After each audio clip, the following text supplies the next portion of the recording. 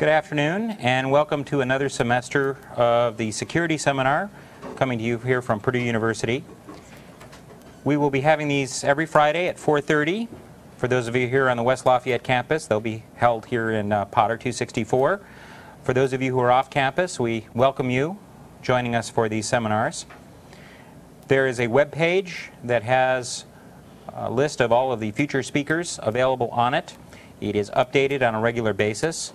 You can visit us at that website. It is under the Sirius web page. Feel free to browse or to contact us if you have any questions. It's my pleasure to introduce today's speaker, Professor Clay Shields. Clay is a new addition to the faculty at Purdue University. He just joined us this year after completing his PhD at the University of California at Santa Cruz. And he is going to be talking to us about some of his research in the area of scalable wide area protocols. So please join me in welcoming Professor Clay Shields. Thank you.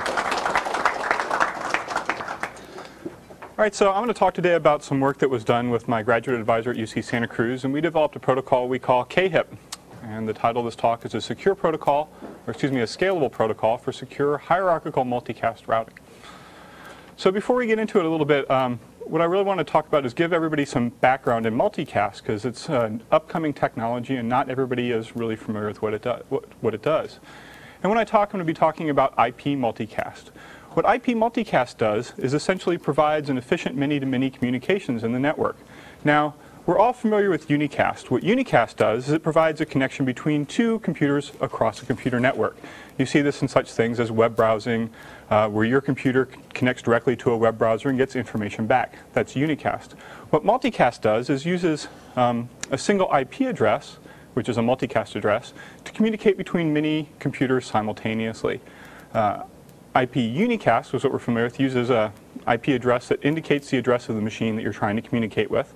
IP multicast uses an address out of the Class D address space, which is essentially a label for multicast routing. The idea behind multicast is that you can reduce the network congestion, because instead of one machine sending the same message once for every other machine it's communicating with, you send the message only once into the network. And it also reduces the source processing requirements. That is, the machine only has to send a message once for it to reach everyone across the network. Let me give you a little picture example of this. Here we have our network indicated by that cloudy blob. And over on the right side, there's one source labeled S that's sending messages into the network. And you can see messages are popping out in multiple places at the other sides of the network to where it's labeled R, and that's our receiver set.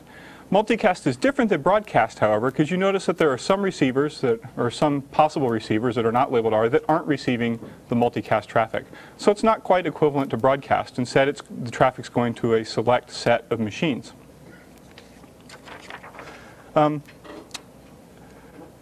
Now, in our little example there, we have square boxes. Those are actually hosts on a subnet, and they're talking to those round things that are routers. And the routers provide the connections between the hosts and to the network. Okay. And you'll be seeing this in quite a bunch of pictures as we go through. Now, how does multicast actually work? If we replace our little cloud of a network with an actual diagram of what the network looks like, you can see the network is made up of a bunch of other routers inside what was formerly that cloud. Those routers work together to essentially transfer data through the network, and they also run control protocols to figure out where the data should be sent. What multicast does is it builds a spanning tree between a particular source and the possible set of receivers. Here you can see that we've indicated the shape of the tree in red arrows, and hopefully that's showing up pretty well. You can see that the source has a connection that spans 3 hops until it reaches a router in the middle of the network, and then the path diverges. When a data packet is sent and it reaches this router in the center of the network, the packet is copied and sent out once over each branch. So you can see that some data replication takes place in there so that the data gets to all the set of receivers. Now, there's a few ways to build this multicast tree. One of the first ways is to build a Steiner tree. And a Steiner tree is a formal method of coming up with an optimal spanning tree across a network. There are a couple of problems with the Steiner tree. First, computing a Steiner tree is what's called NP-hard, in that it takes a lot of computation to come up with it efficiently. This is fine for a small number of nodes, but as the number of nodes in the network that you're trying to build the tree for increases, it becomes much more difficult. The other problem with it is that it requires full topography information. That is, you have to know everything about the network in order to compute the tree. And this is not always true in a network, that you're able to know everything about the network to compute the tree. So a couple of other procedures have come common in building the multicast tree. The first, and this was the first we're going to talk about as well as the first being developed, was what's called source initiated. And any time a source has something to send to the multicast group, it just starts transmitting data to that multicast address. And what happens is that data gets flooded out to every possible receiver in the network. And those receivers that don't want the traffic send messages back, pruning them from the tree. Let's take a look at a picture of how that happens. So here we have the same source over on the right side of the screen, and it's sending its initial flood of data out. This occurs in several different types of protocols. DVMRP, which was actually the first multicast routing protocol developed by Steve Deering for his thesis about 1989. MOSPF, which is multicast extensions to OSPF, which is Open Shortest Path First routing. I hope that's what it is. And PIM dense mode, which is very, very similar to DVMRP. Now in this, when that source labeled S has some data sent, it gets sent out, and notice it follows essentially a shortest path to every possible receiver. So every possible receiver is getting it, even the ones that aren't labeled R and don't necessarily want to receive it. So we have a pretty full spanning tree built there. What happens then is the members, the leaf nodes there that don't want to receive a multicast send messages back, indicated here in the blue arrows, saying essentially to prune them from the multicast tree. Okay? So the non-members of the multicast group have to take some action to remove themselves from the tree once the protocol started. In the end, after these messages have been exchanged, we end up with a very simple tree there. The links are indicated in the red arrows. And we have a spanning tree from the source to the receivers in that multicast group. Now, notice that there's one tree for every source. That is, if some other host on the network were to become a source, it would flood and form its own tree. I don't have a slide showing that, but that's what happens. So this being the first approach has some advantages and some disadvantages. The advantages is that it provides a very low latency service. Every source has an almost direct path to every receiver that's receiving the multicast. So the latency of packet delivery is actually almost as short as it could be. Unfortunately, this comes at a pretty high cost. It has a very high routing overhead. That is, there are many control messages associated with the protocol because it has to flood out to the whole network and then receive prunes back. Since it's source initiated, also it has to periodically repeat this process to catch any new receivers who have come along since the beginning of the protocol initiation. So that if there are other receivers, they essentially have to have a flood out to them and back. So it has a very high overhead in control messages. Also, since there's one tree per source in a multicast group, the overhead required in storage at each router is pretty high. It scales on the order of the number of sources and the number of possible groups. The number of possible groups is essentially 2 to the 28th. That's a Class D space. And the number of possible sources is essentially all valid IP addresses. Okay? So you can see that this could scale very large and get very large and outgrow essentially the capacity of a router to store that information. One final note about it is that all possible receivers get this initial flood of data. Okay? This isn't really a big deal necessarily if you're in a small environment and you trust everyone, but it's not necessarily the best model for security. If you want to do some secure stuff, you don't want to be sending your data to all people, even the people you don't want to have receive your data. Let's see. So mostly because of the scalability problems associated with the source-initiated protocols, the second type of multicast routing protocol that was developed is called receiver-initiated. And under this, what happens is instead of the source sending to all possible receivers, any receiver who's interested in receiving the multicast has to send a message to a known point. In some protocols, this is known as the core, and others the rendezvous point. But there's a commonly known point. They send a message to that known point in the network, and a reply from that known point kind of builds a branch of the multicast tree back to them. This, we'll take a look at how this works. So here we are, we have our network, and now in the middle of the network there you'll see there's that red dot, and that router has been colored red to indicate that it's a particular known point. Some of the protocols that use this are core-based trees, or CBT, OCBT, which is an extension to core-based trees that I developed after I showed the original CBT didn't work correctly, and to some extent PIM sparse mode, which is a protocol that builds shared trees but it does it in a slightly different way, so it's not really applicable to what we're going to be talking about. I just wanted to let you know that it was out there. So under these protocols, you have some known point indicated by the red router here, which we'll call a core. Each interested receiver and each source has to send what's called a join request towards the core. The join request travels on a hop-by-hop basis and is essentially reached at the core. Now you can see that there's some aggregation of join requests. Over here on the left side, you can see these two receivers send a join request that are received by this router. However, only one is forwarded on. You don't need individual connections with the core. All you have to do is actually contact the nearest router that's going to be part of the tree. Once these messages are received at the core sends back what are called join acknowledgements. These join acknowledgements travel back on the same path that the join request traveled on, and essentially build the multicast tree back to the receiver set. So that's what in blue here you see the join acknowledgements traveling back to the sources and receivers.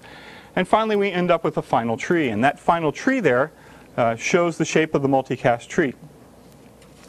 Now notice one thing about this tree. Before, in source initiated, each branch had a single arrow showing that it was unidirectional. In this case, each branch is bidirectional, has two arrows. That is, the same tree is used no matter what source is sending. Okay? So any of the receivers in this diagram could also be a source, and it would use the exact same tree for data transmission throughout. Now the advantages of this are, first of all, that you get some, advantages of this are several. First of all, you have a much lower routing overhead. You only have to maintain routing tables on the order of the number of groups, which is 2 to the 28th, which drops the amount pretty significantly of what you have to store.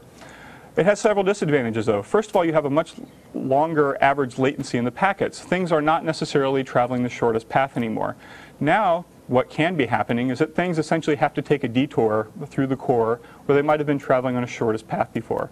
And several studies have shown that on average this increases the latency of packets about 30 to 40%. However, the distribution and standard deviation is much larger, so in fact some receivers are pretty adversely affected by this. Another disadvantage with this is that that known point that you're connecting to somehow has to be known. There has to be some mechanism for distributing the core information. And different protocols deal with this in different ways. I'm not actually going to talk about it, but for the purposes of the rest of the talk, let's just assume that you know where this known point is. A good thing about receiver initiated is that data only goes to receivers who join the tree. Now currently under the multicast model, any receiver can join the tree at any time. There aren't any controls. This is kind of a disadvantage from a security standpoint.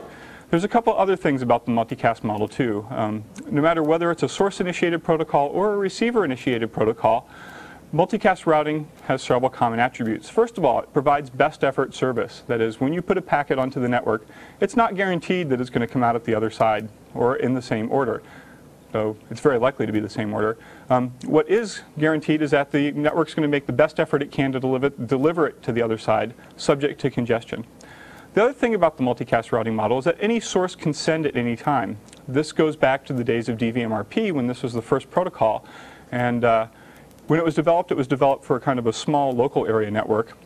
But when people saw that they had this thing working, it kind of stepped out to fill the internet void and got running everywhere. And so the multicast model and what applications expect these days is that you can send any amount of data at any time, and the multicast routing protocol will take care of it. As a research issue, there are some receiver-initiated protocols that have problems with this, and this is a problem with them. But it's fixable in some ways. Finally, as I was saying before, there aren't any limitations on who can actually join the multicast tree at any time. Now, there are some administrative limits and what's called administrative scoping on how far the multicast packets will travel. That is, any source who so desires to limit the spread of their multicast transmission can set the time to live fields on the data packets to be a smaller value so that they don't essentially go very far across the network. And what's done actually is at different levels of borders and multicast, that is, at an organizational, national, international, a multicast packet traversing the border router to escape a particular organizational area has its time to live field decremented by quite a lot, typically 16. So you're able to limit the spread of multicast packets outside a certain area. However, that also isn't necessarily enough to provide for good multicast security. So people had this multicast stuff, and they looked at it and they said, well, you know, this is pretty interesting. It looks like this is a good way to send a lot of data to many receivers at once, and in fact it is. And because it seemed to be an interesting thing, sometimes what they figured they might want to do is send some sort of valuable data around. And that came up with the need for secure multicast. Now remember, the title of this talk is Secure Multicast Routing. And what I'm talking about here is secure multicast. They're essentially different things. What secure multicast aims to do is to prevent eavesdropping or alteration of the data that's traversing just the existing multicast tree. Okay? It doesn't have any particular security aspects in the routing in the network itself. What it typically does is organizes all the multicast receivers into a group in such a way that they exchange a shared encryption key. And then the data is encrypted before it's sent over the multicast group. The simplest way to do this, of course, is just to call everybody on the telephone and say, hey, here's what the key for the multicast session is going to be today. And that's actually what's frequently done now. But a lot of recent research has looked at ways to do this. So what's the problem that they're actually trying to solve in looking at secure multicast? Well, there's several. Most of us have maybe heard of key exchange protocols between two entities. Dippy-Hellman is one of the very common ones, where two parties communicating over a network can exchange a common key. Even though someone in the middle might be listening, they're not able to determine what that key is that the two parties are using to communicate. The problem is it's difficult to extend these types of protocols to deal with a whole group of communicators at the same time. The other problem is that the protocols that do this keying need to be very efficient, because multicast is a dynamic process. Some receivers will come to the group, some receivers will leave the group, and you need to be able to change the multicast key as these changes in the group membership occur. That way, receivers who have left the group can't necessarily listen to new data, and receivers who have just joined the group don't get the keys for previous data. That's sometimes desirable depending on what kind of data you're sending. Now, there are several protocols that exist that can do this. A very good one is a recent paper that appeared in the proceedings of SIGCOMM, I think last year, called Secure Group Communications Using Key Graphs. And what they do here is they organize the outside receivers on the edge of the multicast into a logical hierarchy in such a way that when it comes time to do rekeying, the number of keys that needs to be sent is on the order of the log of the size of the group. So it's essentially they build a binary tree with keys, and when someone leaves, they only have to rekey the members on the path from the root of the tree down to the leaf of the tree and a couple of others. So it scales pretty well.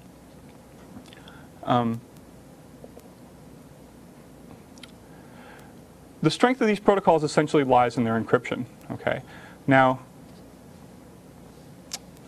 anybody can still receive these, and that's kind of a problem. There's a couple other problems. First of all is that even though you're doing the secure multicast, anyone can receive your data, like I was just saying. Now, the data is encrypted, of course, but depending on how paranoid you are, this may or may not be good enough for you. Multicast is certainly an international thing. You can communicate using multicast around the world. So if you're communicating with someone in another country, you may be limited in the strength of encryption you might use. You might only be able to use a very weak key because of the political laws inside that country. There's also attacks against encryption that don't necessarily involve breaking the key. One of these is a birthday attack against DES that was invented by an Israeli cryptographer. I've forgotten his name. Anybody know offhand? Shamir, I think. Anyway, so it is possible to attack the encryption, and if you're very paranoid, you might not want people to get the encrypted traffic. It also might be that just analysis of who is speaking on the multicast group and doing traffic analysis without looking at what's inside the data and being able to break the encryption is a useful thing. And so you want to limit the ability of attackers to get a hold of the encrypted data. Finally, it might be that at some point in the future, the key is going to be revealed, and you don't want people outside the group to be able to decrypt the data at that time. So you want to limit the transference of data. Another slight problem is that denial of service attacks, particularly against shared tree protocols, are very easy. In that, since any source can send at any time, all a source has to do is start sending huge amounts of data, like over the wire, and essentially jamming up all the links on the multicast tree and forcing the receivers on the end to process through and dump all this data. It's very easy to do that, and it works effectively because the multicast tree essentially amplifies the data. So you're sending off one stream of data, but a number of streams are coming out at every single receiver. Finally, the problem with secure multicast is it doesn't protect the routing control messages. That is, the very control messages that make up the routing protocol. And because of that, there are certain attacks that you can do against multicast routing protocols that can do some different evil things depending on how you want to look at it. Let's take a look at some of these. So the first one is a flooding attack against a shared tree. And here we have a evil attacker, which I've colored green. I don't know why green is an evil color, but it is. And here's our attacker colored green, and our attacker is sending off a huge amount of data to the shared tree. Now, I've tried to indicate that there's a huge amount of data by making the arrows thicker. I hope that shows up well. So this attacker is sending a high rate of data. All receivers, and each of the 4 receivers in this picture has to process and go through and probably drop this data. And what this attacker is doing is denying service to the multicast group because now legitimate traffic isn't able to effectively get through. Now, a defense against this is to run a protocol that's effectively able to filter out a source. And there are a few multicast routing protocols that can send a specific source squelch and squelch out a source. However, not all are designed that way. Another defense against this is typically in a multicast network, the amount of bandwidth on any particular link that multicast is allowed to use is limited to something like 200K. And so at most you'll be processing 200 kilobytes a second worth of stuff. And that's just a defense to keep multicast traffic from overrunning all the unicast traffic. So that's a flooding attack which results in denial of service. Now you can also do a couple of other things. Let's assume that an attacker, who's over there on the right, and labeled attacker, is able to get access to one of the routers in the center of the network. And in this case, I've colored that, the attacker router and the other router green. Now, if they're able to get access to that router in the middle of the network, they can do some evil things to the protocol, right? One might argue that it's actually hard to get access to a router, but there's recent research going on in an area called active networks, in which the network will provide some basic services, and then users will be able to download protocols that they want to run onto the routers in the middle of the network. And I know there's research being done here in how to protect against this happening, but it's prudent to design your protocols in such a way that if it does, the ability of an attacker to complete an attack like that is limited. So here we have our corrupted router in the middle of the network. And the victim machine in the bottom there, labeled S, has sent a join message off to the actual core, which is the red-colored router over there on the left. What's happened, though, is that evil router in the middle there, the corrupted router, has sent a join acknowledgement back saying, oh yeah, I can reach the core, don't worry, you're connected right to it, and go ahead and send all your data now and everybody will get it. Well, in fact, what's happening is that corrupted router did not actually join the core, and is instead sending off all the data over to the attacker's machine there on the right. Okay? So now the attacker is the only one receiving the data. As part of this, you notice that receiver on the top of the graph there is not receiving any data at all. As part of this, the attacker is mounting a denial of service attack so that the top receiver can't actually get the data. This leads to the sole use of the data for the attacker. Now, if you think of something like, say we're multicasting stock information or something like that, or some sort of valuable information around it, might be worthwhile for an attacker to be the first one and only one to get it for a while, right? Running an attack like this gives that attacker sole use of the data. Of course, if, say, the receivers and the source there are running a secure multicast scheme, the attacker isn't actually going to get any data. It's going to be encrypted. However, this still results in a denial of service for the other receivers in the network. If you're able to get control of a router and send control messages like this, there's other very effective denial of services attacks you can do as well. What an attacker can do is, if they have a corrupted router, is they can build a routing loop into the tree. Now, we all know that a tree is not like a graph because it doesn't have any cycles. But if you're able to introduce a cycle into a tree, it results in a very effective denial of service attack.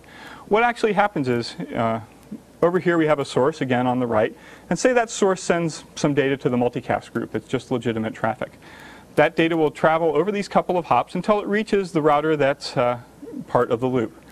Since data is copied to go over each branch, one copy will go to the left, one copy will go down, and you'll end up having 2 multicast data packets circulating this loop in alternating directions.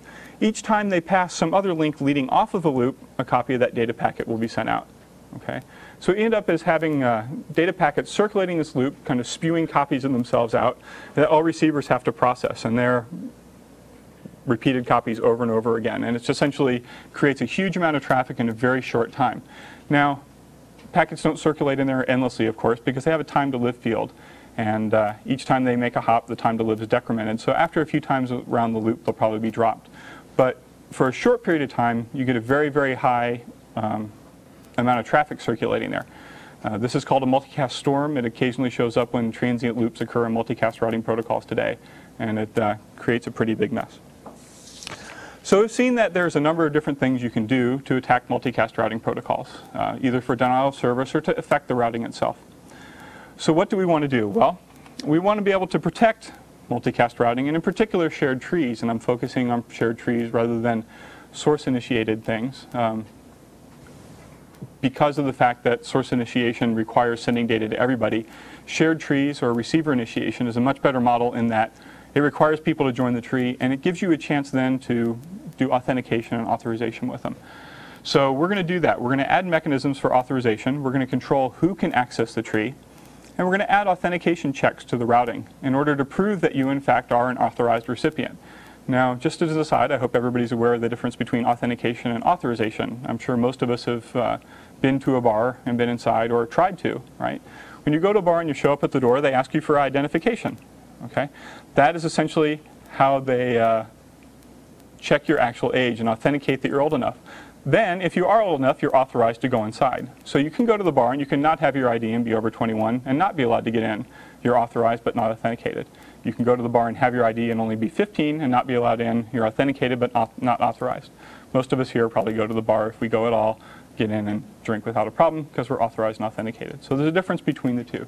And we're going to add these two things to our multicast routing and use them to limit the construction of the tree to only our authorized entities. The protocol that we use to do this is called KHIP, or keyed HIP. It is an extension of HIP, which is a hierarchical multicast routing protocol I developed. But rather than focusing on the hierarchical aspects, instead, we're going to focus on kind of the security aspects of how you actually build the branches of the tree. Because that's actually the functional part of the protocol, while the hierarchical part is only kind of an architecture of where you put things in the network. So we'll look at how you build these secure branches. What we're essentially going to do is build a receiver-initiated tree this way.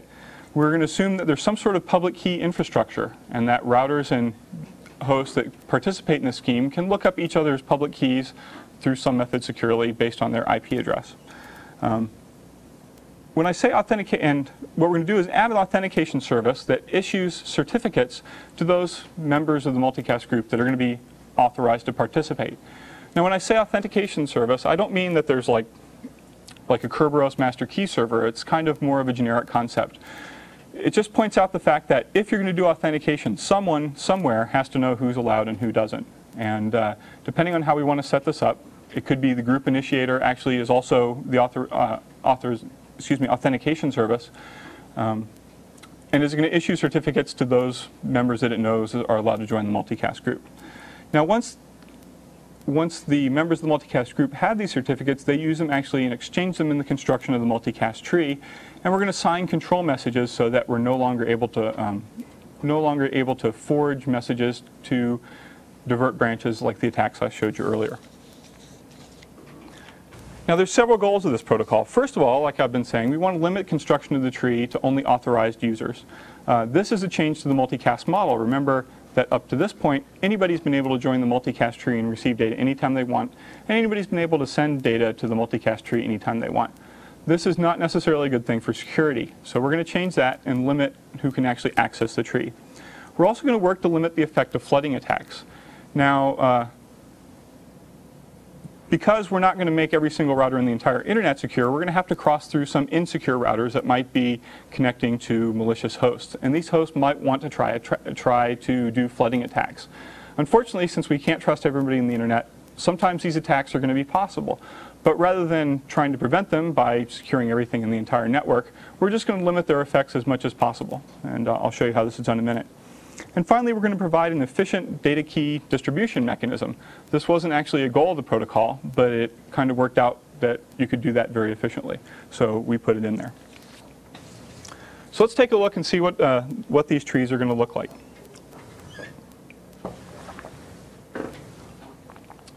This figure shows an entire multicast tree.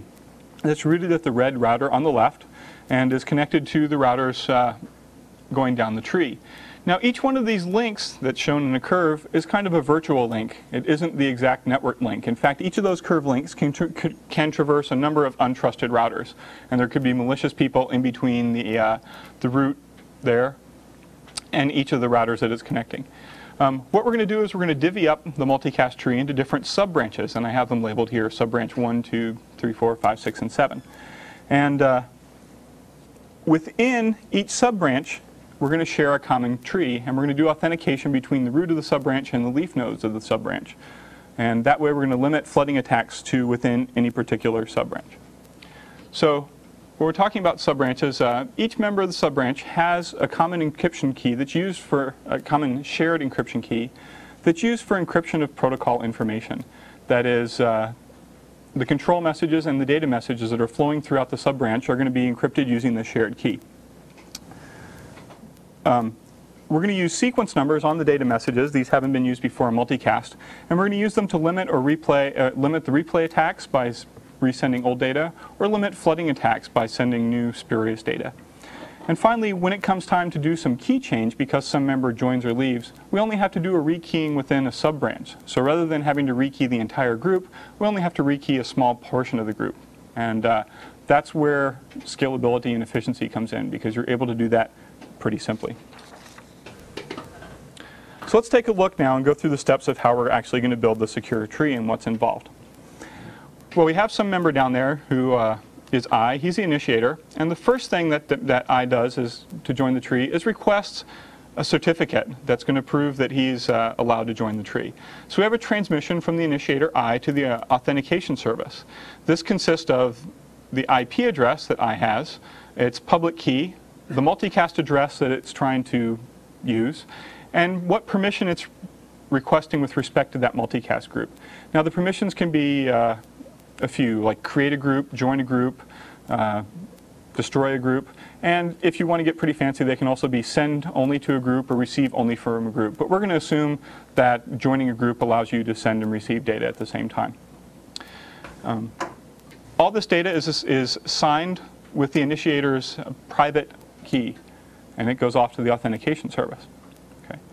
So when the authentication service gets this, it actually checks and verifies that that message came from who it was intended for. It looks up the initiator's public key, verifies the signature, and if the initiator is someone who's authorized to use this group, it issues a certificate. And the certificate consists of the IP address of the initiator, the public key of the initiator, which multicast group and permission it's allowed to have, a timestamp, and a lifetime for that certificate.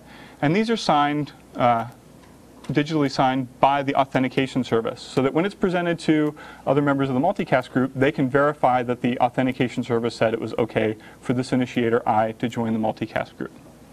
Once in possession of the certificate, the initiator can go ahead and start joining the tree. Now, one of the things about multicast is you don't always know who you're going to be talking to. You know who is actually the root of the tree or the core of the tree, and you have an address and idea of how to get there, but you don't necessarily know if you're going to reach a portion of the tree before you reach that core or not. So in order to prevent replay attacks and make sure everything works right, before actually joining the tree, the initiator sends a message called a core request, which just travels up to, in this case, the core labeled C, to give it a nonce and show that it's actually a very fresh run of the protocol is starting. Okay, so the core receives this message called a core request that contains the certificate of the sender, in this case I, and I notice that my slide should be I to C instead of R to C, and I have a feeling that's a common mistake running through the rest of them. I knew there was a mistake, and it was just a matter of time before it turned up, and there it is. So in the next few slides, please, where it says C to I, and or R to C and C to R, please substitute mentally I to C and C to I. The core receives this. It checks the certificate permissions. It checks the nonce to make sure that this is a fresh message that's being sent, and then checks, and if all this works out correctly and the person or the entity that's sending this message is allowed to join the tree, it sends a reply that's called a core acknowledgement. That sends its own certificate so that the initiator down there can see that in fact it's reached somebody who is a trusted member of the tree. It contains a nonce from the it says NR, of course it should say NI. It sends back the nonce that the initiator just sent to show that this is a reply to its actual message. It sends its own nonce, and then it's all signed to prove that it hasn't been altered in transit. Okay. So now we know that which core we're going to be talking to join the tree, and we're sure that we've gotten a fresh response from it. At that point, we can go ahead and send what we call the join request up there. The join request travels hop by hop through that blue router, which in this case is something that's untrusted, and it reaches the core. The join request essentially has the same format as the core request that we had before. It has a certificate, it has the nonce to show that this is actually the protocol that is happening now rather than a replay attack. It's sending the certificate again, mostly so that the core doesn't have to save it, because router memory is essentially limited, and the router designers like to not store as much as possible in there. So we're just passing the cost of sending the certificate onto the network by retransmitting it. So the core gets this, checks out the certificate, makes sure the nonce is okay, and then sends back the join acknowledgement, which causes the branches of the trees to be built back down to the initiator. Now, the first part of this message is the same as the core acknowledgement was before. We've got the JA, which is join acknowledgement, the certificate of the core to prove that in fact it's authorized to do this, the nonce that says R and should be I, and then some other stuff that's there encrypted with the public key of, again, R, which should say I. And in that encrypted block, there's KB, which is the shared key that's going to be used for the branch. And the branch is going to consist of the three hosts down there at the bottom labeled I and R and R. It consists of an ID number, which is going to be a unique ID that the entity I, is going to append when it sends off any data to show it's from that entity, and a sequence number, which we're going to be using to prevent replay attacks later. And all this is signed, of course, with C's public-private key pair to show that it hasn't been altered. Okay, so now the tree is built, and we can go ahead and start sending data if we want. When I has some data to be sent, what it does is it encrypts that data in a random key. It makes up a random key, encrypts the data, and packages it into a packet with some header information before sending it to the multicast group. So it's got the data encrypted in the random key and the header information, which is encrypted in the branch key that's shared between the members of that sub-branch.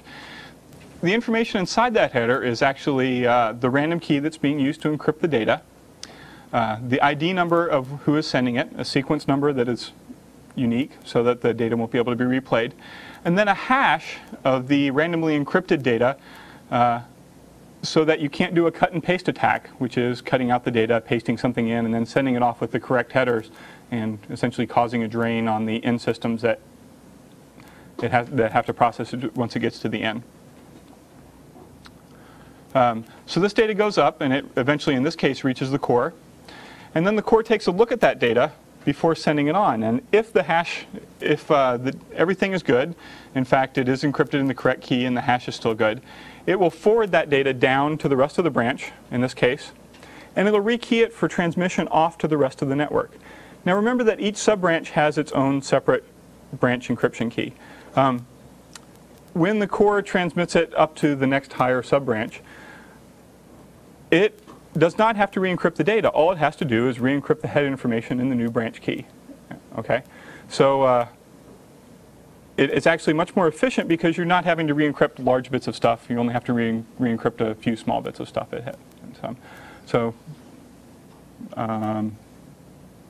So hopefully that makes it much more efficient. And that's data transmission. So you can see data flows up and down through the different sub-branches this way. It's not going to be able to get outside of a sub-branch because it's going to fail the digital signature check or the header check on its way out. So attackers aren't going to be able to send large amounts of flooded, spurious data outside a sub-branch, though they will be able to affect a small area of the tree. Now when it comes time to rekey, say for some reason a member of the branch has left that's not actually shown here, the core constructs one rekey message and essentially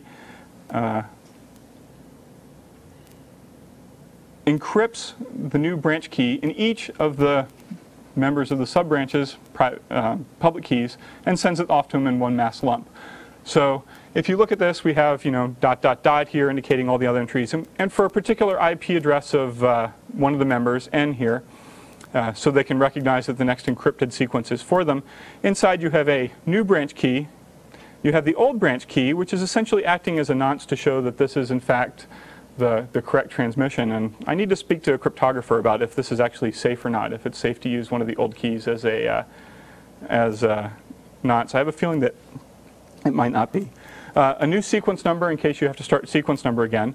All this is encrypted with the recipient's public key and signed by the sender's private key, so they're able to verify the authenticity. So it's pretty easy thing to do to go ahead and rekey the sub-branch. Now, what are the advantages of this? Well, this protocol does the kind of things we've been talking about wanting to do. First of all, it's the first multicast routing protocol designed to change the multicast model to limit the spread of the multicast tree so that not anybody can access the tree at any time. This provides more efficient routing because you don't have to go everywhere at all times, and better security because you're limiting access to the data. It also limits flooding and replay attacks to any particular sub-branch within the tree. And finally, it provides that efficient key distribution mechanism. Because the key is essentially traveling along with each data packet, you don't need to share a common key with everyone on the tree. Now, there's an argument that sometimes you can't trust the internal portions of the network. You can see that in each case here, each part of the sub-branch that might be a network device, such as a router, is going to have access to the data keys because they're going to be encrypting it. That can be a problem, and if you're paranoid enough not to trust those parts of the network, you can also run one of the multicast, secure multicast things on top of the secure multicast routing. And that way only your end people or end users will actually have the correct keys. Okay.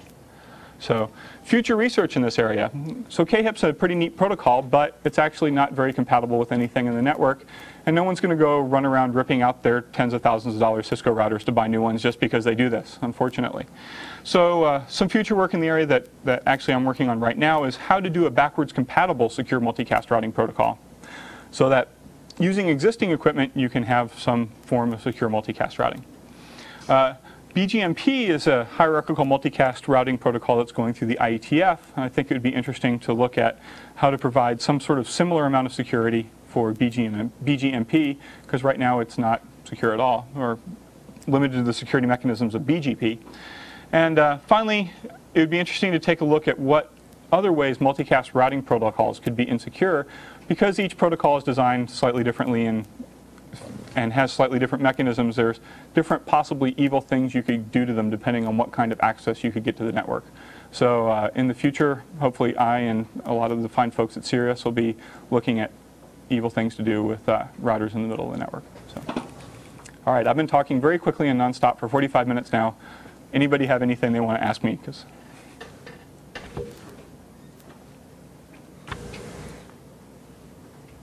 So what in your implementation? You're going to have to yell, I'm sorry. Your implementation, what types of keys were those random keys? Were they 56 bits? Were they DES keys? Okay. We haven't implemented this, and there's reasons about implementing this that is a problem with shared trees, in that the multicast routing tables and routers and in existing code work on a source group basis for source-initiated trees, and it's a 64-bit hash table. The problem is using shared trees, you only have 32 bits of routing information, so it's essentially broken.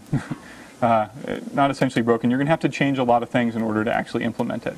So rather than implementing it, what we did is did a essentially semi-formal formal methods analysis of the security of the protocol. So, but yeah, absolutely, you're going to have to choose good random keys, right? If you always choose like hex, FFFFFFFF. I'm wondering if the plan was to generate a random key every time you have data to send. Right, you don't have to. You can use the same one for a period of time. So, but you can generate one per packet if you like as well. So. And I have another question. Please ask. Supposed to limit flooding attacks? Right. How is that achieved? Okay, let me just go back to one of these slides here. So in this you can see, okay, so this is the division of the tree into the routers that we trust. And we can say we trust these routers because perhaps they're the border routers that we own, or we have intrusion detection of them, or since graduate students are very inexpensive, there's a graduate student sitting there watching the routing state change all the time, right? So we trust these routers. Now these routers communicate between trusted routers, between untrusted routers, okay? So it's possible for some router, let's take a look at this sub-branch 2 here, okay? Do you all see this mouse wiggling around? Say there's an untrusted router right where the arrow is of the mouse pointer. The router there can send as much data as it feels like because it's not trusted, it's malicious, it's malevolent, it's going to do whatever it wants anyway. What's going to happen is this data is going to be picked up only at the kind of the root of the sub-branch and the leaves of the sub-branch. And so the flooding attack will be effective within the sub-branch, but not within the entire tree. Now notice that knocking out part of the sub-branch can break up the tree into separate portions, right? If you can knock out like sub-branch 4, sub-branch 6 and 2 aren't going to be able to talk very effectively. A long-term research goal for someone might be to look at multi-path secure multicast routing so that when this happens, you have some other route to get around. There are some multi-path routing protocols designed for quality of service and designed for network failure, so you have multiple paths there. But there hasn't been one designed to be secure. So there's a thesis topic for you. Other questions?